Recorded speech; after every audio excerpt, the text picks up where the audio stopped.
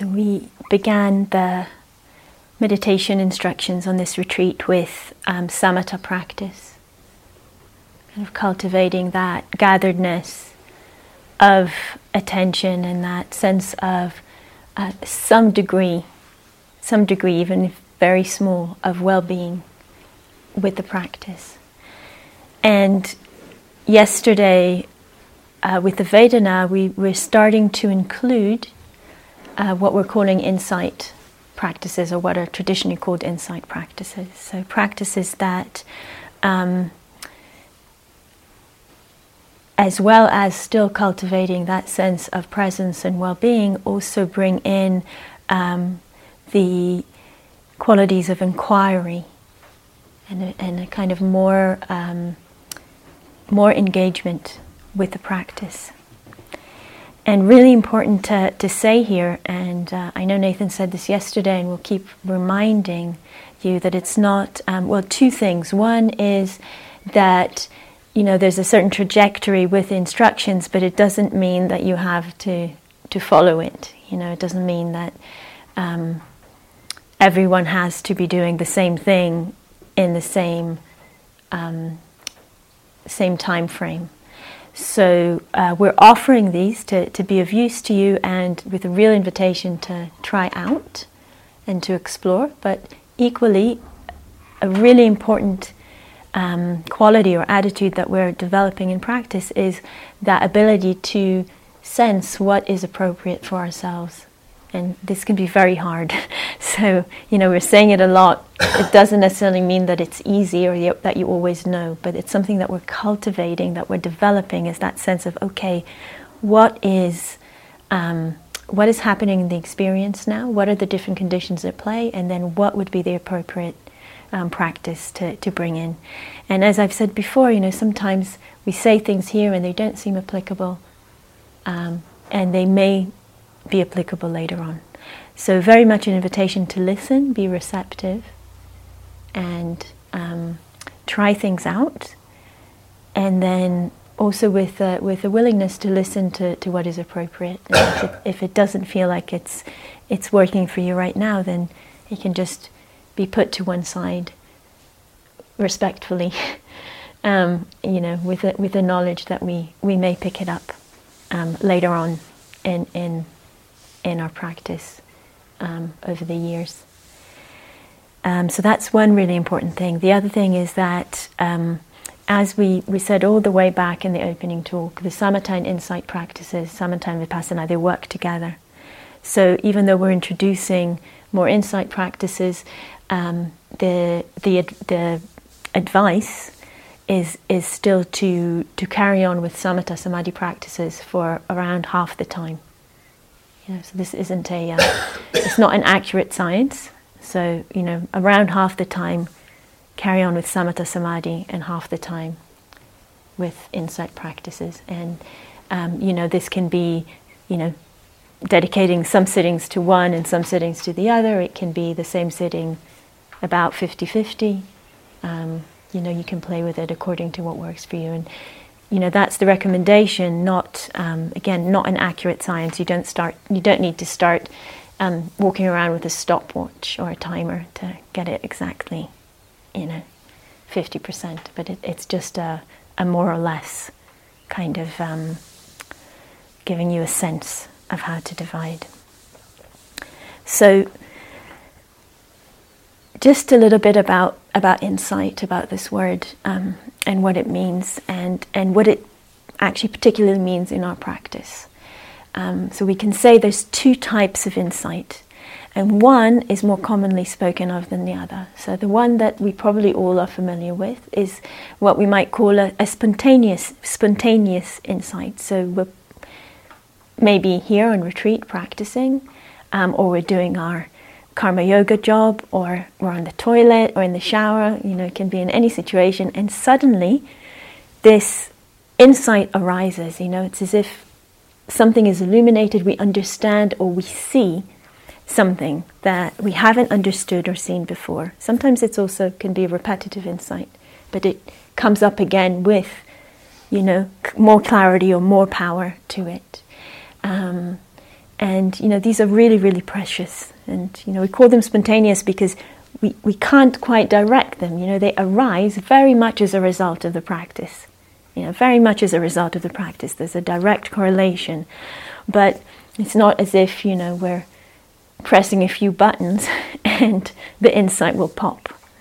And we also can't choose what the insights will be. Some of them we like more than others, perhaps. But all of them share that quality of illumination, of seeing deeply and clearly something that we haven't seen before. And sometimes it can be something that's actually, when we see it, it's very obvious. Yeah, it's very obvious. But something was obscuring the seeing before that. So that's one type of insight, very, very valuable, very important. The other type of insight, which is what we're predominantly going to be kind of working with in the next few days, is actually insight as a practice. And so it's what we've been referring to, or we've been referring to this concept of ways of looking more and more over the days. So another way of speaking about this insight is cultivating a way of looking that actually deepens and clarifies our seeing and our understanding over time. And it's kind of doing it in a sustained way. So it's not a spontaneous insight, we can say it's an applied insight. It's an applied insight. So we take something that someone will suggest, in this case this person sitting here, and we apply it. We apply it. And when I say this person sitting here, it's not my invention. So this person here suggesting something that has been suggested in the tradition for thousands of years. And we apply it. So with this applied insight or applied way of looking practice, as we've been speaking of, and I spoke more about yesterday, one thing that we start to see when we practice is that there's always a way of looking that's present. There's always a way of looking that's present, that is affecting our perception. That's kind of part of the conditions that are affecting our perception of what is going on. And unfortunately, most of our habitual ways of looking are actually ways of looking that enhance the sense of self. They increase the contraction. They build up the sense of self. That is our habit. That's our habitual way of being in the world as human beings. And therefore they lead to more dukkha. Lead to more contraction, they lead to more dukkha. I'll just give some examples of these, really common. I'm sure I'm not going to surprise you. The comparing mind is a way of looking. Yeah, the mind that compares, how still I'm sitting to how still the person next to me or behind me or in front of me is sitting. And is then evaluating everything that's going on through that lens. Yeah, I had a good meditation because I was more still than they were. It comes down to that kind of really very, very base kind of ruminations in the mind. Or the inner critic is another very, very painful way of looking that we really, most of us have, and if you don't, then you're very fortunate and very unique in our culture, if that's not part of the ways of looking that you have. That part of ourselves that is evaluating, criticizing, giving us a hard time, that spectrum. And that is also a way of looking, and there's any kind of identity or role. If we're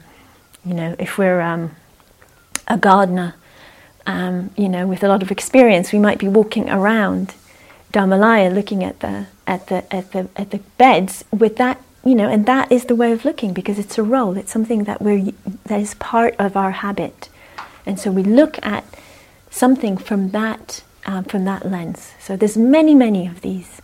And like I said, unfortunately, but very naturally and humanly, most of the habitual ways of looking, they increase, they come with a self-identity. And that self-identity increases the contraction, therefore leads to a lot of the suffering that we experience. So that's kind of what is happening. And then how do we apply insight? How do we apply insight, or how do we apply ways of looking? So when we apply insight, we're actually intentionally bringing in ways of looking that, I think I said it a little while ago, we bring in ways of looking that actually minimize the contraction and their self-identity. They actually do the opposite, and they bring more freedom. And this might sound like some, incredibly hard to believe magic trick. Of course, it takes sustained application and interest to lead to some results. But sometimes it can be surprising what immediate effects it can have. So this sustained way is really, really important, and that's why the suggestion is really to apply it, for a large period of the day, so that we're really building up a momentum of this different way of looking.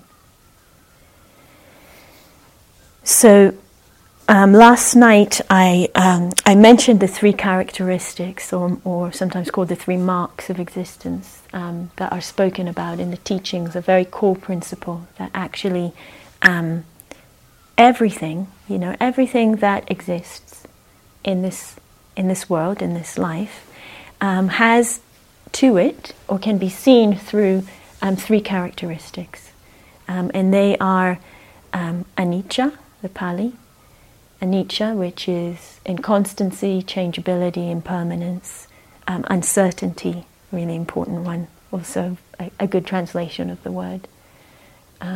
So this is one, Anicca. The second one is Dukkha, a word that you've heard quite a bit already. The unsatisfactory. They have an unsatisfactory nature.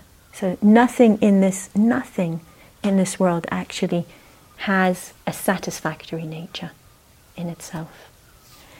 And the third is anatta, which is translated as not self. Not self. The meaning of not having an inherent or a separate self that's separate from everything else. And so over the next, starting from today, we'll be exploring each of these as a way of looking.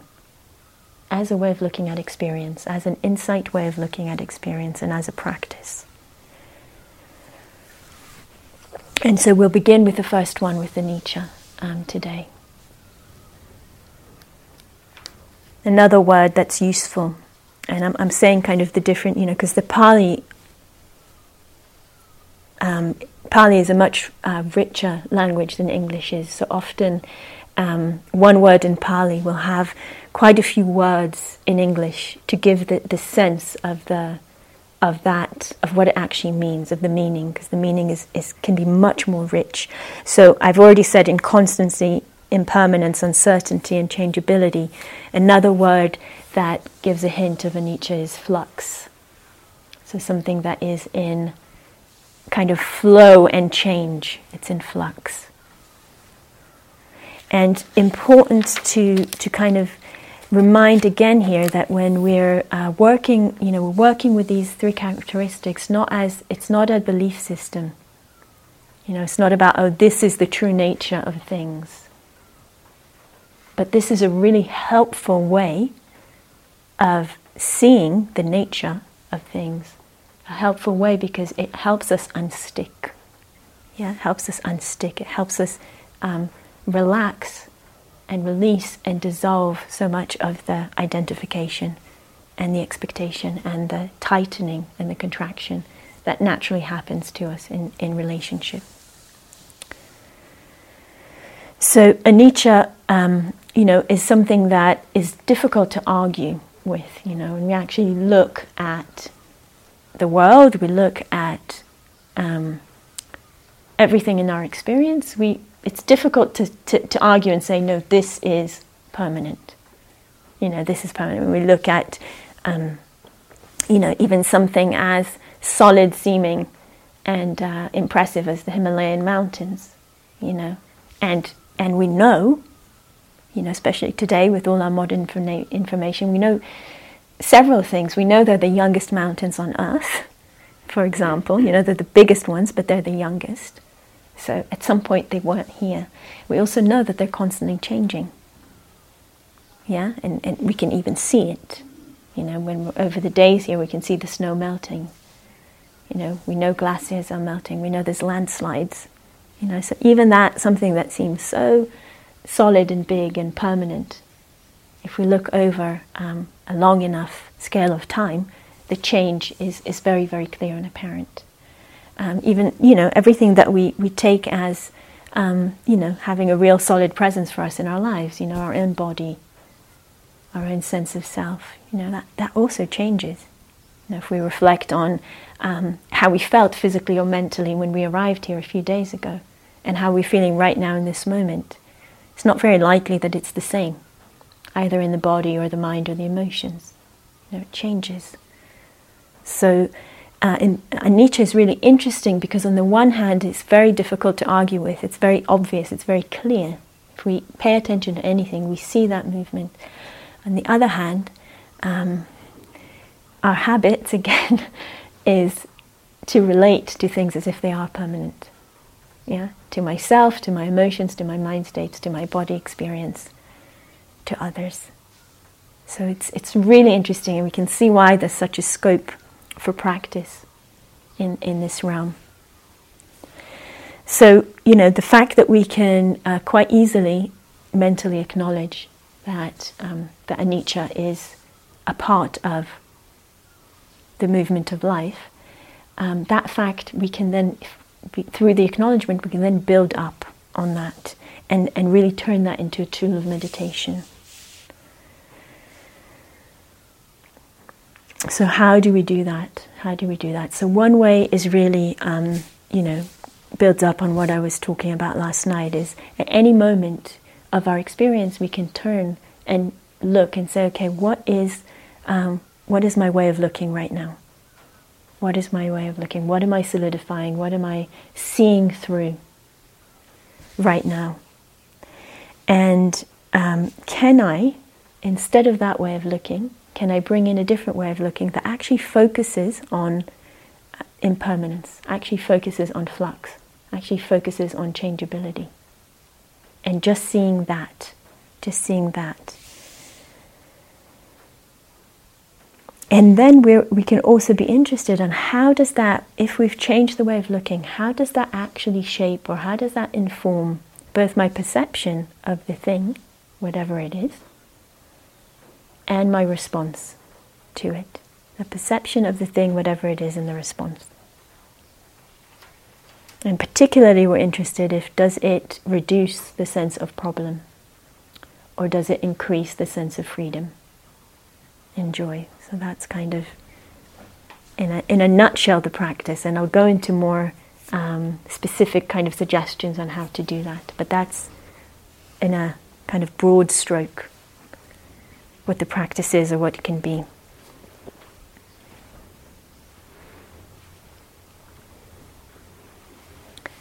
And there's really something about that actually, you know, looking through that way of looking through the impermanence at experience that we normally see as permanent, or habitually see as permanent, even if we know that it's not true. And actually reminding ourselves, it's like we're reminding ourselves, no, it's not permanent. It's not permanent. It's changing. Look, it's changing. Look, it's changing. You know, often just really right in front of our eyes when we're paying attention. So it can be applied, you know, to anything that comes up in our experience, yeah, to our moods and mind states, to our body sensations, anything that comes up in emotional life. You know, a meal is really interesting.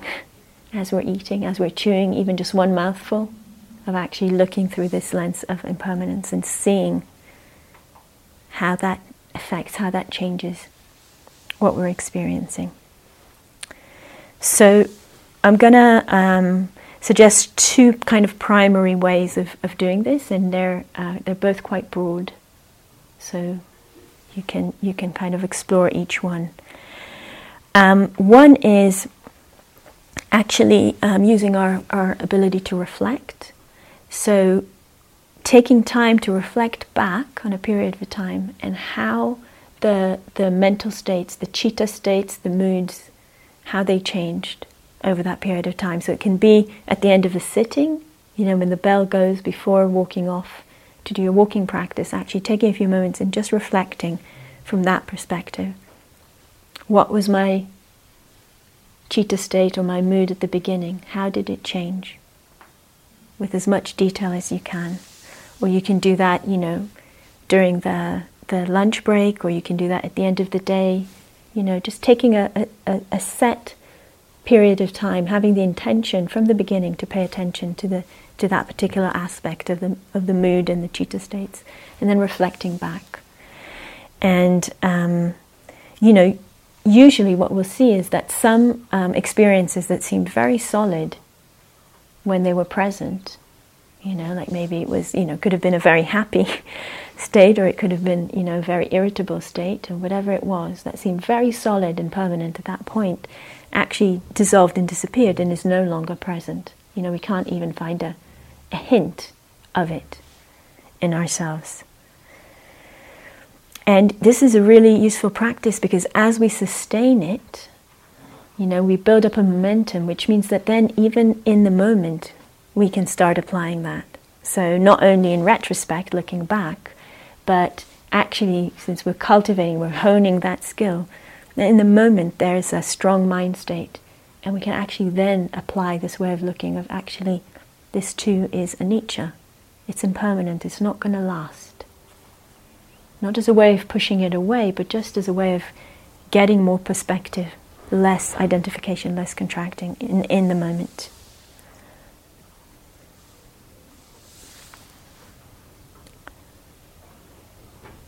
The second way of applying this insight practice, this way of looking, is to actually look at our sense experience through this way of looking of impermanence and anicca. Yeah, so we can look at a specific sense door, the hearing, the contact, the touch, and just observe.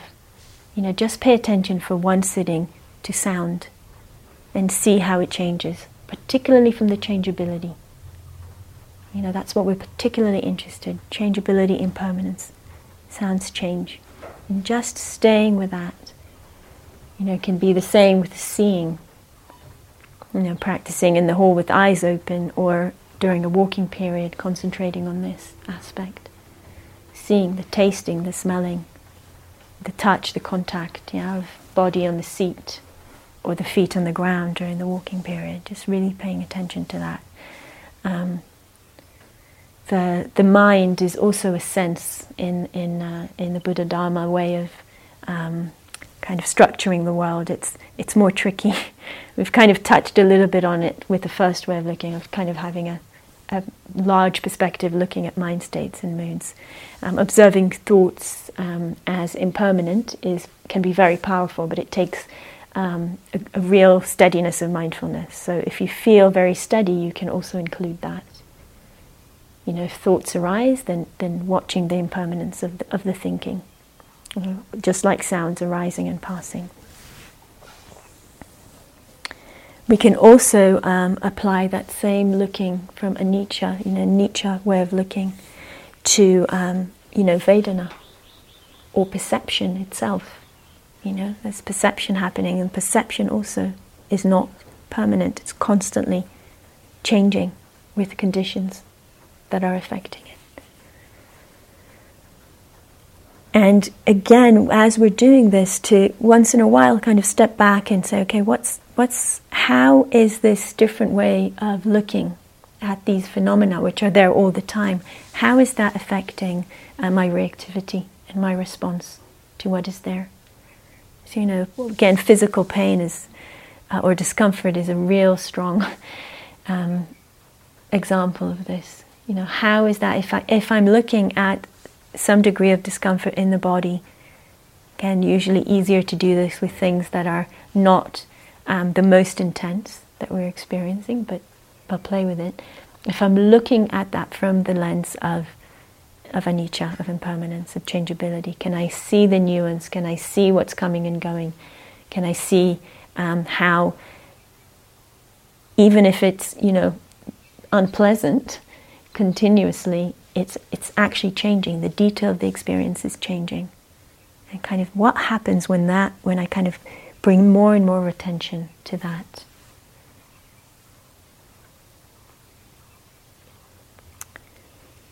So, these are kind of different ways of doing the practice. For many of us, using a very light noting can be really helpful with this practice of way of looking. It's like a reminder.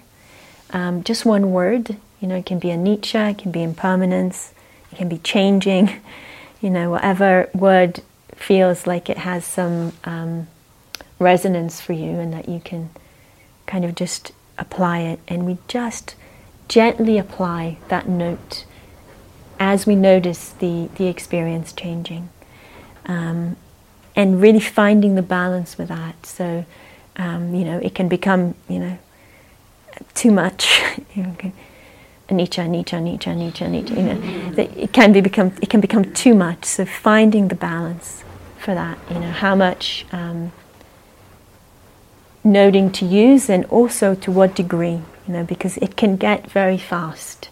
If we've got quite a lot of mindfulness and we're really tuning in to Anicca, it can become very, very fast. And that can be fine, or it can feel like it's too much, and then we just need to slow it down a little bit. So really playing with that. Really remembering as we're doing the practice that the intention is really to lessen contraction. That's the intention. So we're looking for that. The intention behind the practice is to decrease the contraction, to decrease the sense of unease or dukkha. But there may be other emotional responses that arise, and they're not wrong, and we need to work with them skillfully. So sometimes for some of us, at some point, really opening to the changeable nature of everything, the impermanent nature of everything, and the fact that everything that arises is also going to pass. It can bring up some sadness, it can bring up some pain, it can bring up a certain degree of anxiety. So just to put it out there that these are completely natural responses that may arise. And if they do, to really be skillful. If it feels like it's too much agitation or anxiety building up, then just ease off from that practice and come back to something that is more nourishing and relaxing. Any samatha practice, metta practice. We're really, really about this skill. We've been using the metaphor of practice of meditation as an art. Particularly, it feels like many times it's like being a musician. I'm not a musician, but it really feels like that, of knowing, when to play harder, when to play softer, what kind of notes, what kind of intention, when to listen to the silence, like Nathan was saying the other night. So just to really bring that in, and not to feel any sense of failure if there's too much intensity, or a different thing that could happen is just not connecting to the practice. And what feels more wholesome is to do a samatha practice or a metta practice, to really allow yourself that movement.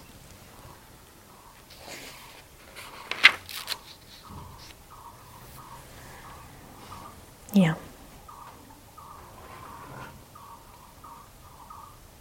So that's the introduction, and we'll flow into the practice now. So feel free to stretch any parts of the body that need it, to take your posture.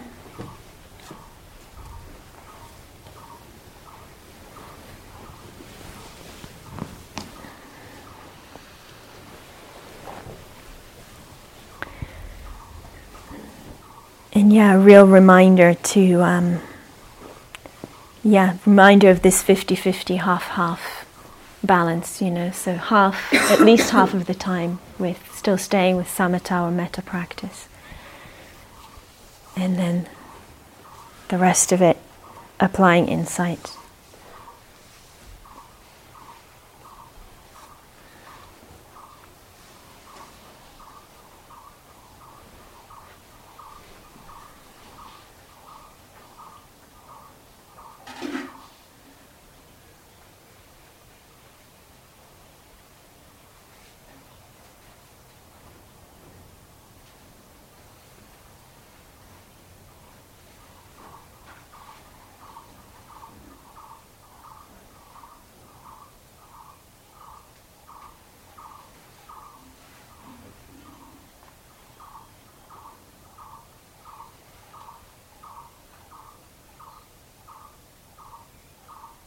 So settling into the posture and particularly taking a few moments to balance uprightness with restfulness.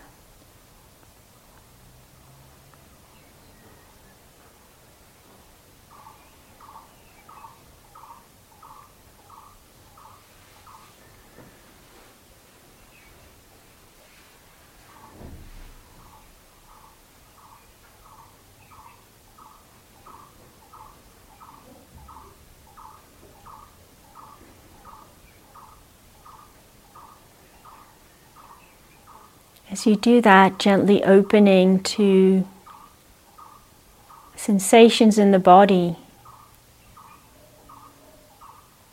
through this lens of Anicca.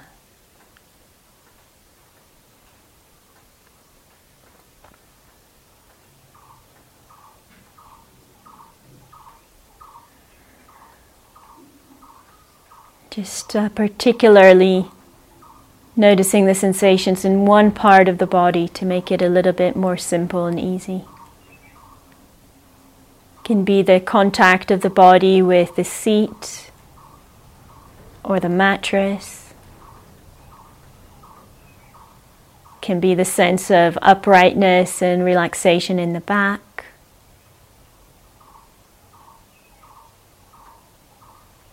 It can be the sensations in the hands or in the face. Choosing one area and just turning the attention to the sensations.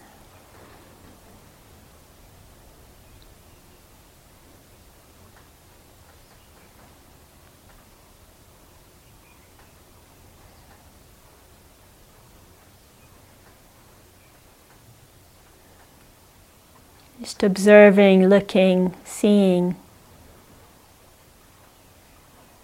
their impermanent, changing nature.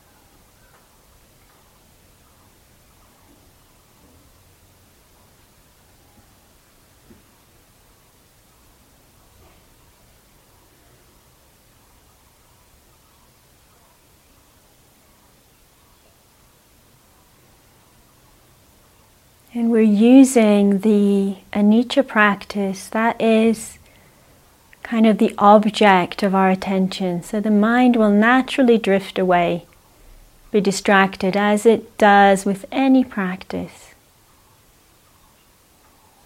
When we notice that, just bringing the mind back to the area of the body that you're present with. Particular way of looking at the sensations in that area. Opening to see their changeable and impermanent nature.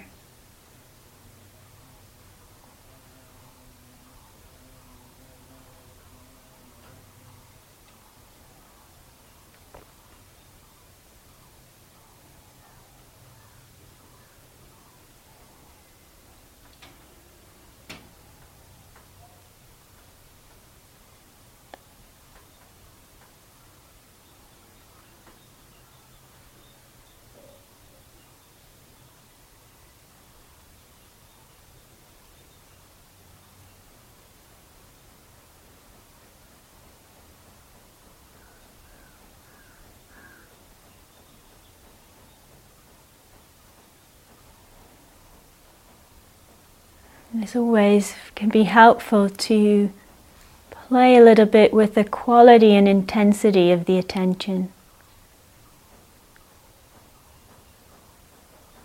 If we notice there's a tensing, seeing if we can relax that. And as much as possible, let the attention be bright and open, and yet with a lightness to it.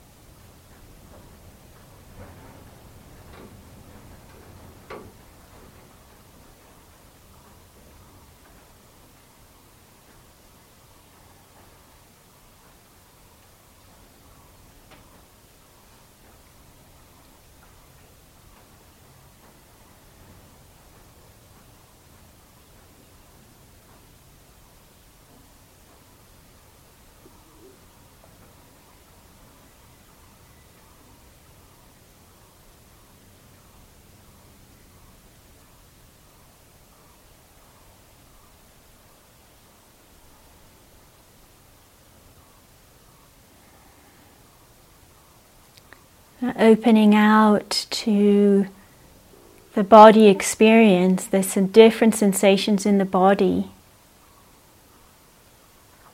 Noticing if there's any area where there is some discomfort or tension.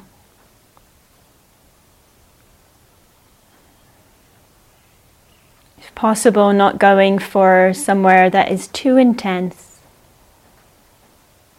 Just gently scanning the attention through the body, finding an area where there is some discomfort. Bringing the attention, the awareness to that area in the body.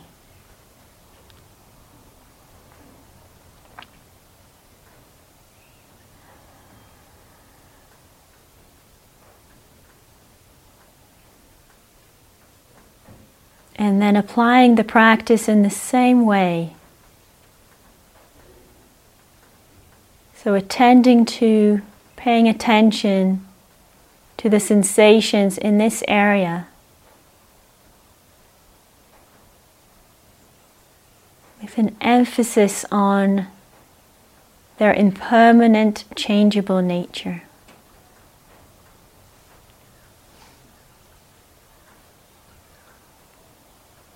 If you wish, you can use the noting here, just anicca, or impermanence, or changing, whatever resonates with you.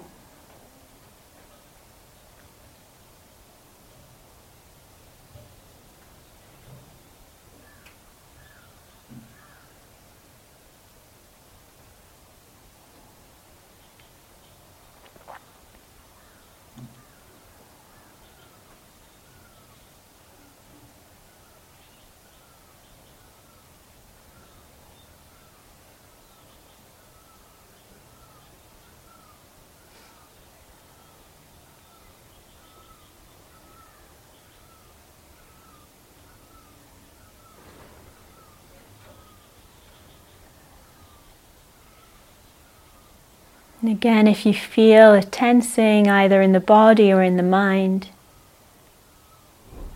inviting that to relax.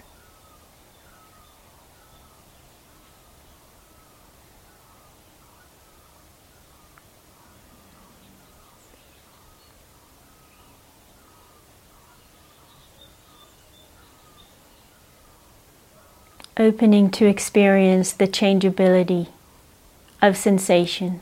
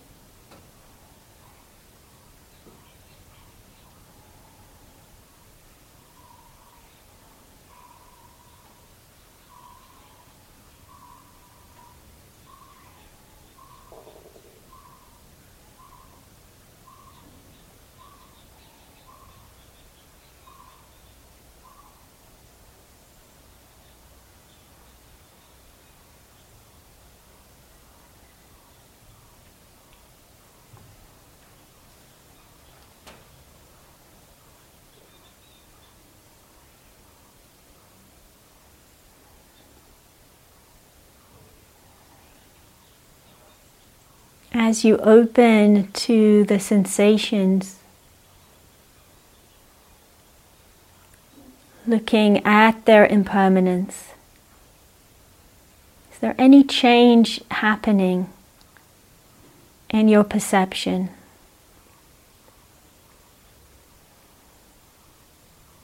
Another way of saying that, is there a change in the perceived sensation?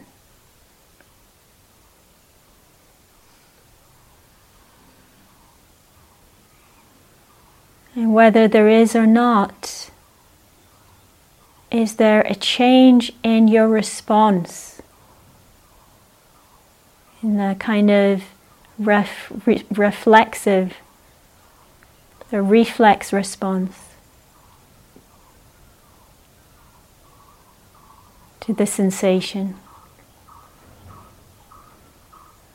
Just noticing just opening to notice that.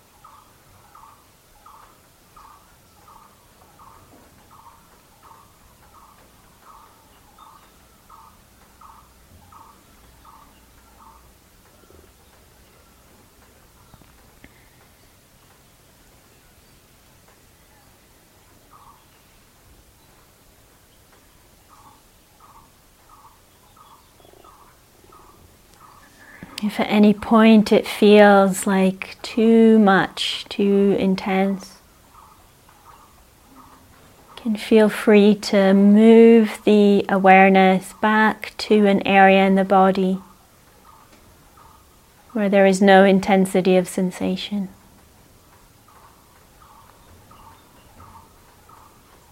or where there's a pleasant sensation.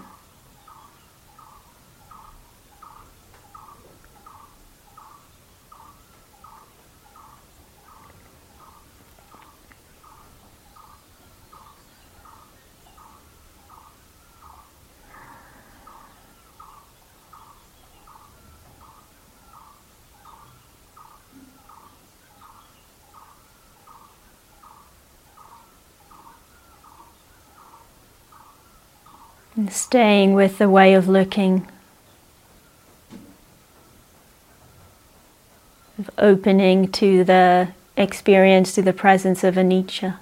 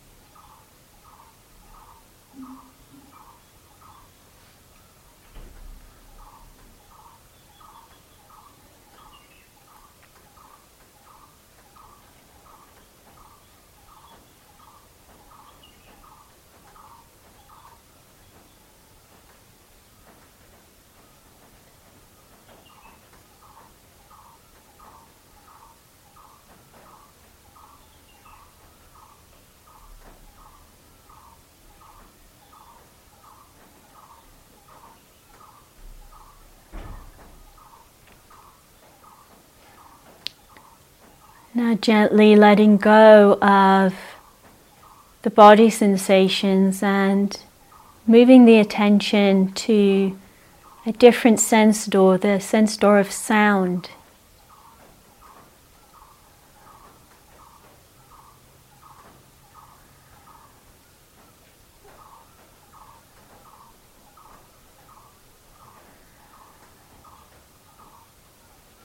So experiencing the world of sound through this lens of anicca.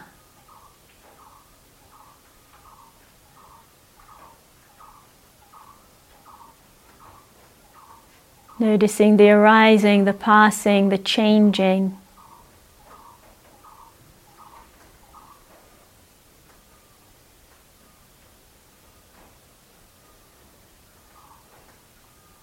The different elements that make up sound.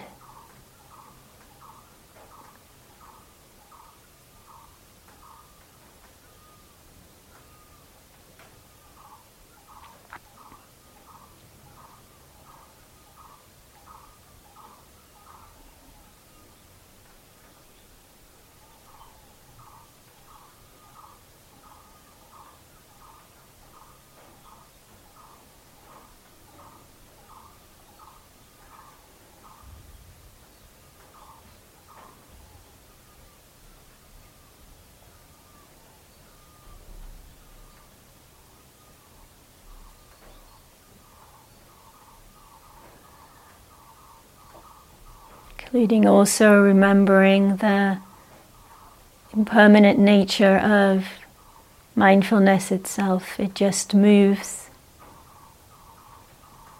When we notice that, we come back, bring it back.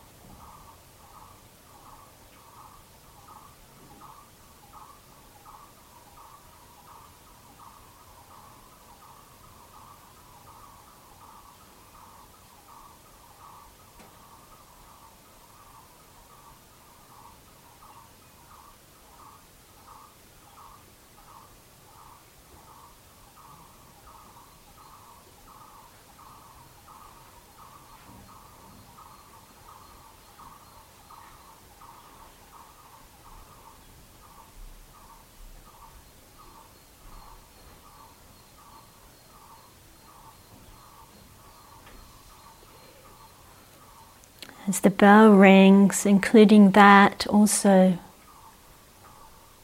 in the practice, just really letting yourself attend, experience the sound in its richness, in its changeability, of vibration, of pitch, of volume, right up until the moment it completely fades from your perception.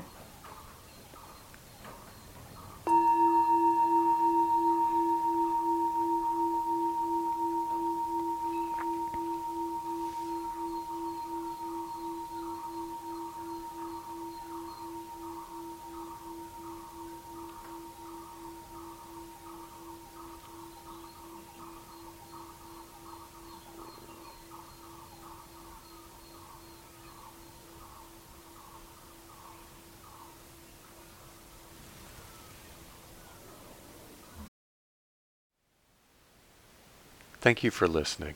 To learn how you can support the teachers and Dharma Seed, please visit dharmaseed.org/donate.